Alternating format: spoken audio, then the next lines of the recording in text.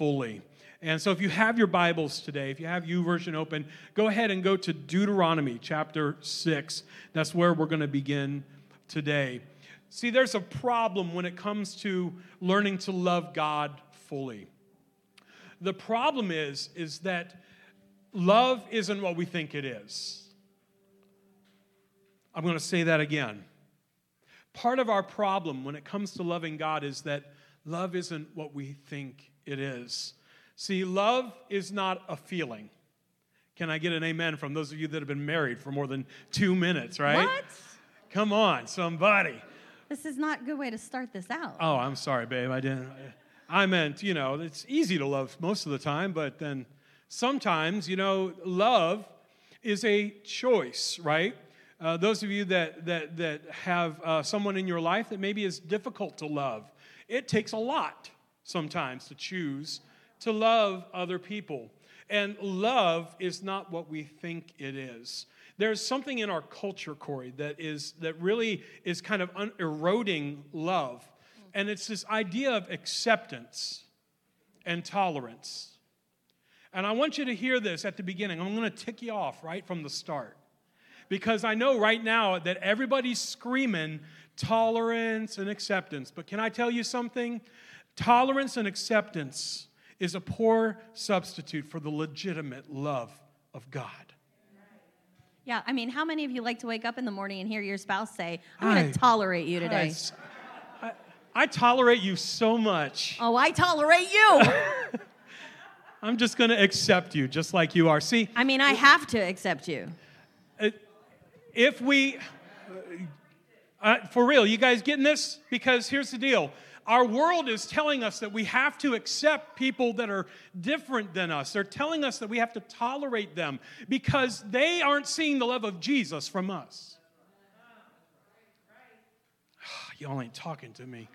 I just came out right out of the gate, but this word has been in my heart all week this week. Tolerance and acceptance is a poor substitute for the real love of God at work in our lives. And there's this thing that goes around, we say, love the sinner and hate the sin. But can I tell you, you can't do that. You must love the sinner, period. Because that's what Jesus did too. Jesus is the one who works on the inside of those who have come to know him. We love, he judges.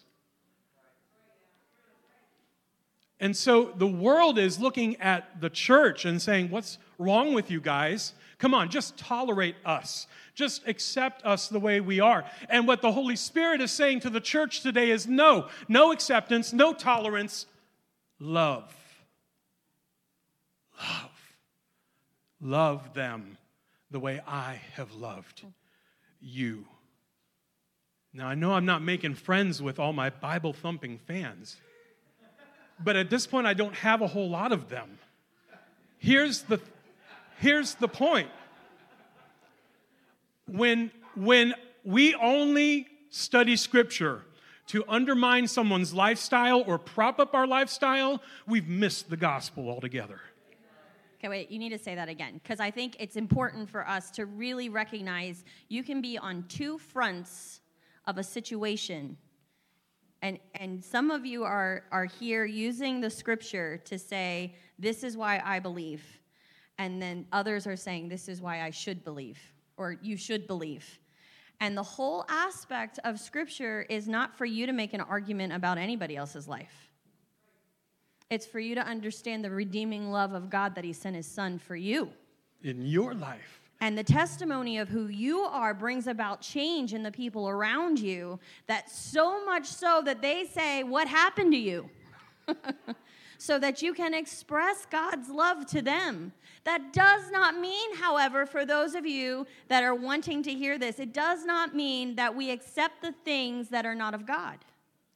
Because this isn't about acceptance or tolerance. This is the flip side of this. And for all my Bible-thumping fans that have stuck around to this point, here's the deal.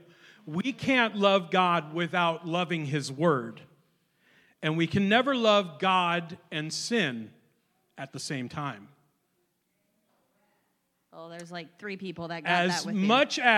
As much it is up to us as believers to love and not just tolerate or accept the people around us.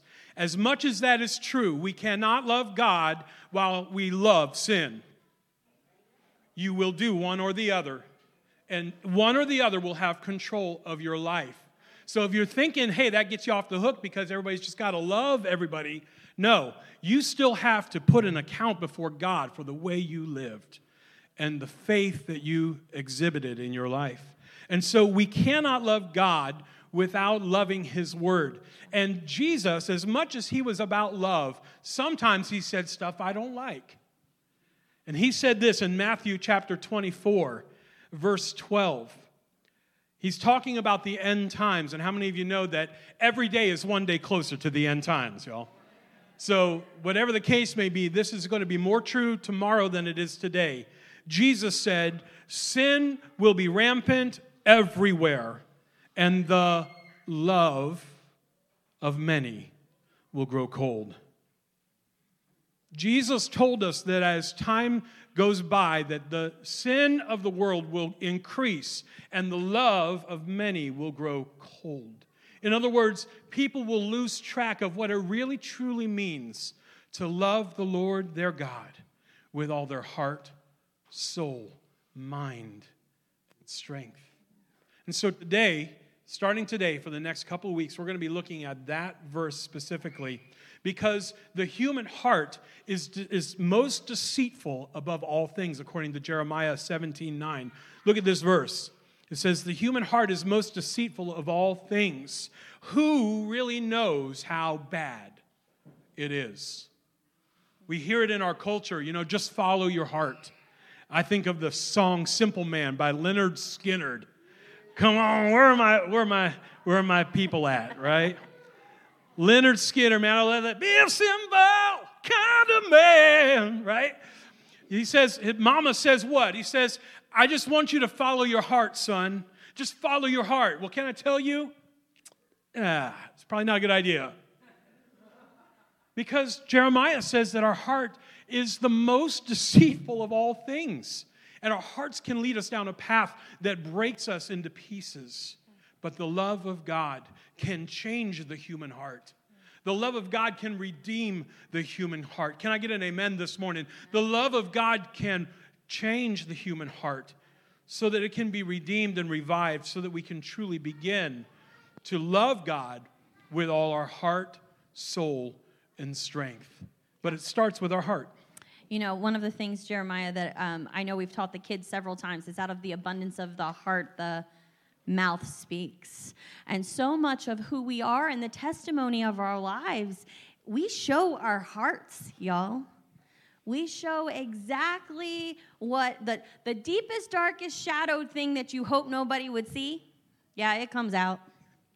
It comes out of your mouths. It comes out in those moments where you are more flesh than you are spirit. I don't know about you, but I have those. They're being quiet today.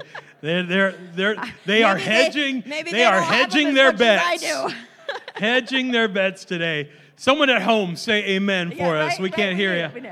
We can't hear you, but we believe you're saying amen. Yeah. So the human heart is deceitfully wicked, but God can redeem the human hearts. And it starts with our heart. Everybody say this, okay? Whoops, let me pull back. Love for God starts in the heart.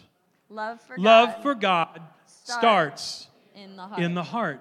It starts in the heart, and we see it here in Deuteronomy chapter 6. This passage of Scripture that we're about to read, it's called the Shema.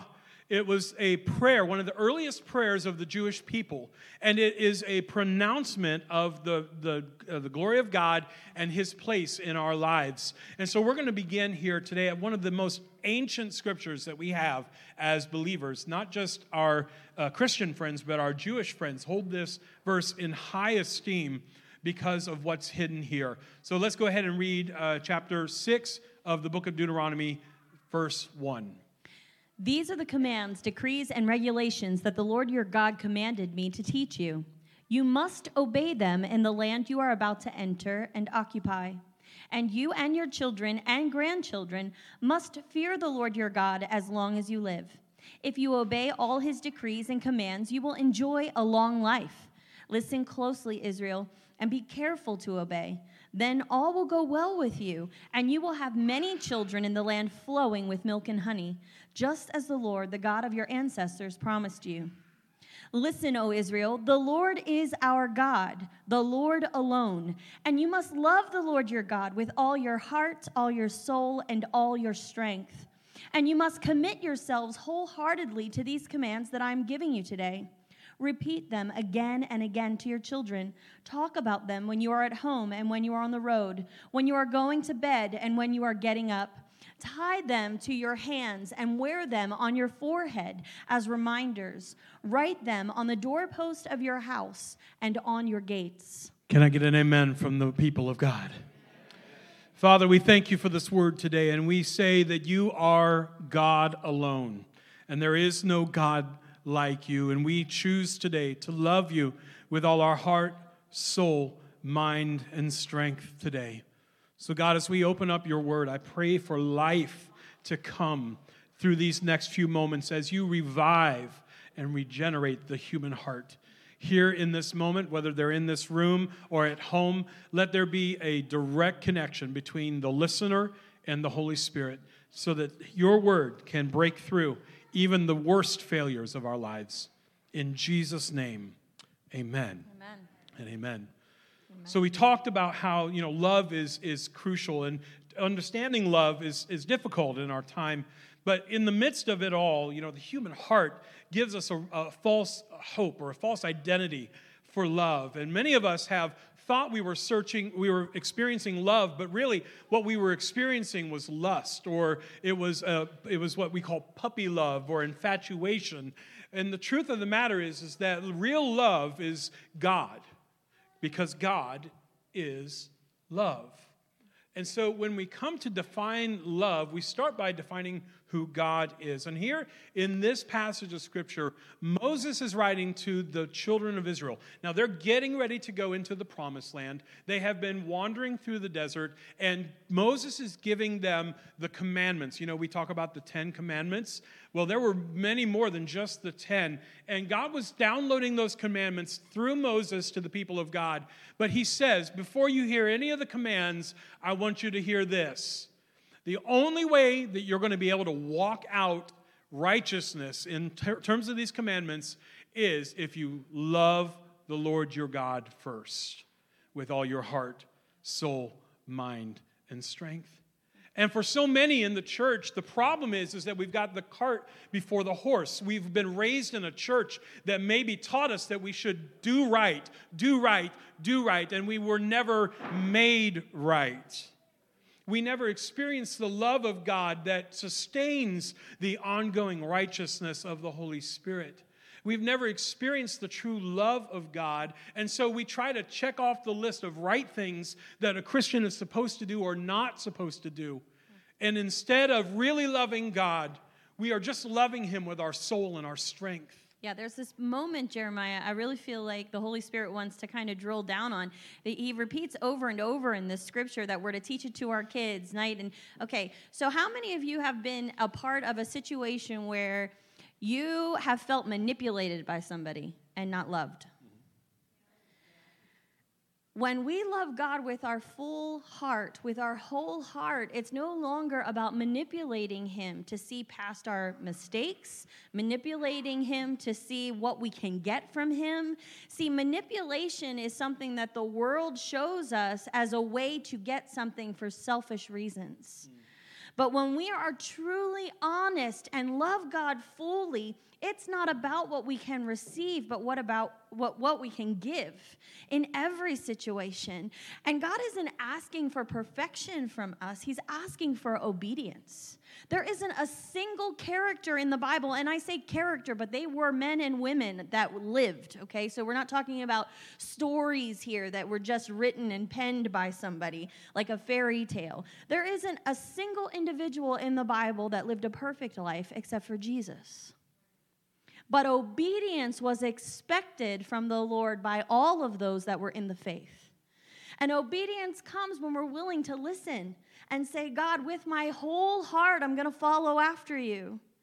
That's why King David, over and over again, through all of his mistakes, would come back to the Lord, and he would create a place where he'd say, create in me a clean heart. God, I want to have a pure heart before you, one that only is seeking for you to be pleased, God. There's these moments of love, Jeremiah, where we get so crossed over with our culture, whether it's a perversion of what love should be, or whether it's our own ideas of what we can get from someone, that we lose the concept that God himself is the most holy God. Most holy God. He doesn't love us to get something from us. In fact, we know John 3:16 says he loved us so much that he gave his son, right? And this is the moment where we have to understand that true love, it does come with a price. It comes with a price of yourself, your own thoughts, your own feelings, your own emotions, because in that moment, it's not about what rises on the inside of you, but it's what you lay at his feet that really matters.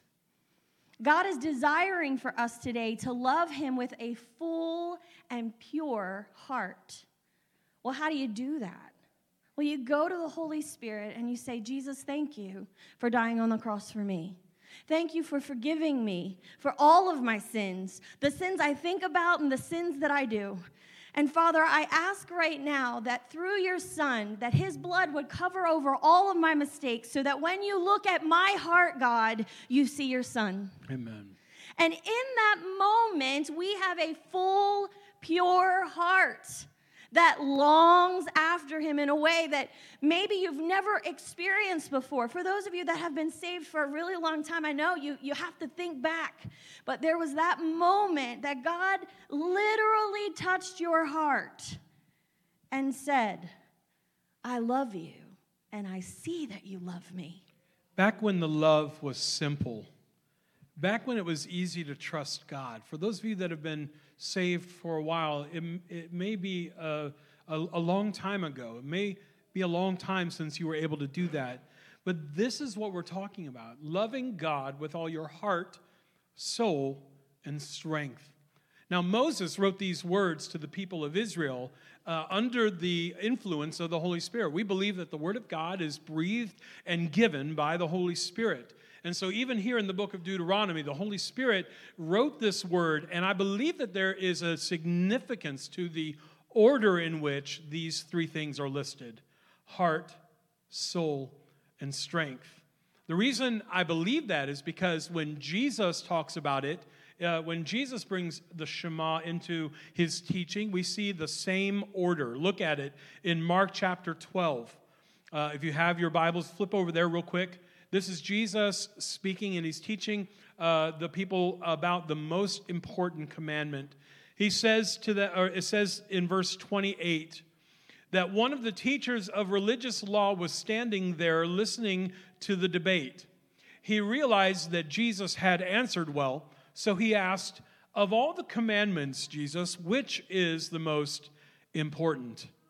And Jesus replied, "The most important commandment is this: Listen, O Israel, the Lord our God is the one and only Lord. And you must love the Lord your God with all your heart, all your soul, all your mind, and all your strength. And the second is equally important: love your neighbor as yourself. No other commandment is greater than these."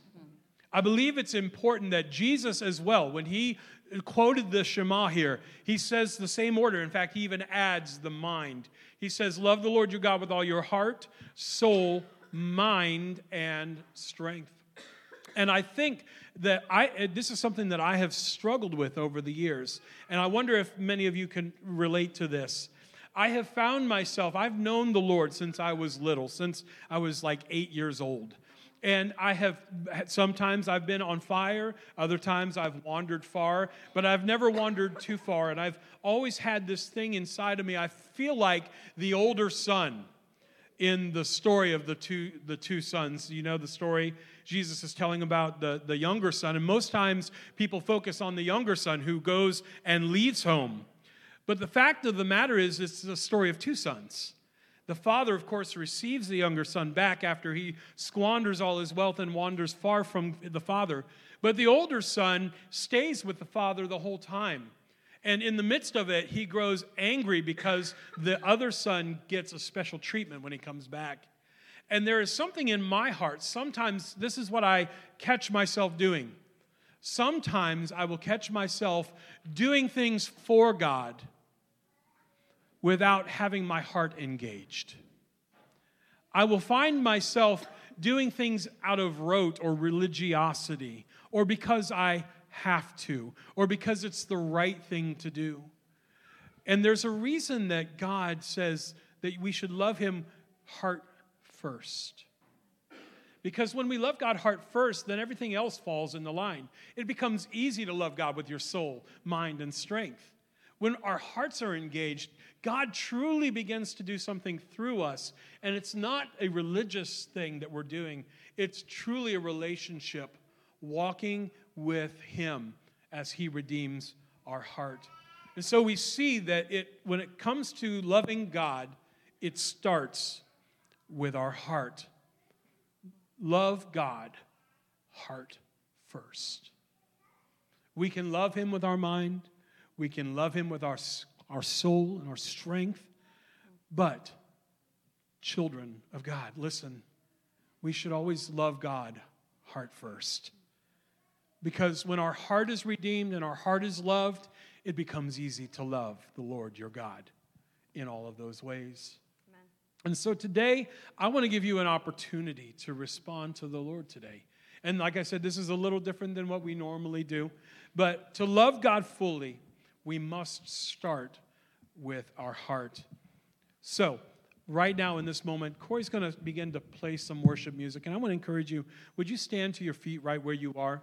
We're going to go into a time of prayer here today. And we're going to give our hearts to God. We're going to let God love us, heart, soul, mind, and strength, so we can love him as well. Can you bow your head with me today? Jesus, we come to you today well aware that, God, sometimes we miss it. Sometimes we fail. And many of us in here today may feel as if we have failed God. But I hear the Holy Spirit saying to you and to me, just bring me your heart. Just like it is. You don't have to scrub it. You don't have to fix it. You don't have to clean it up. Just bring your heart.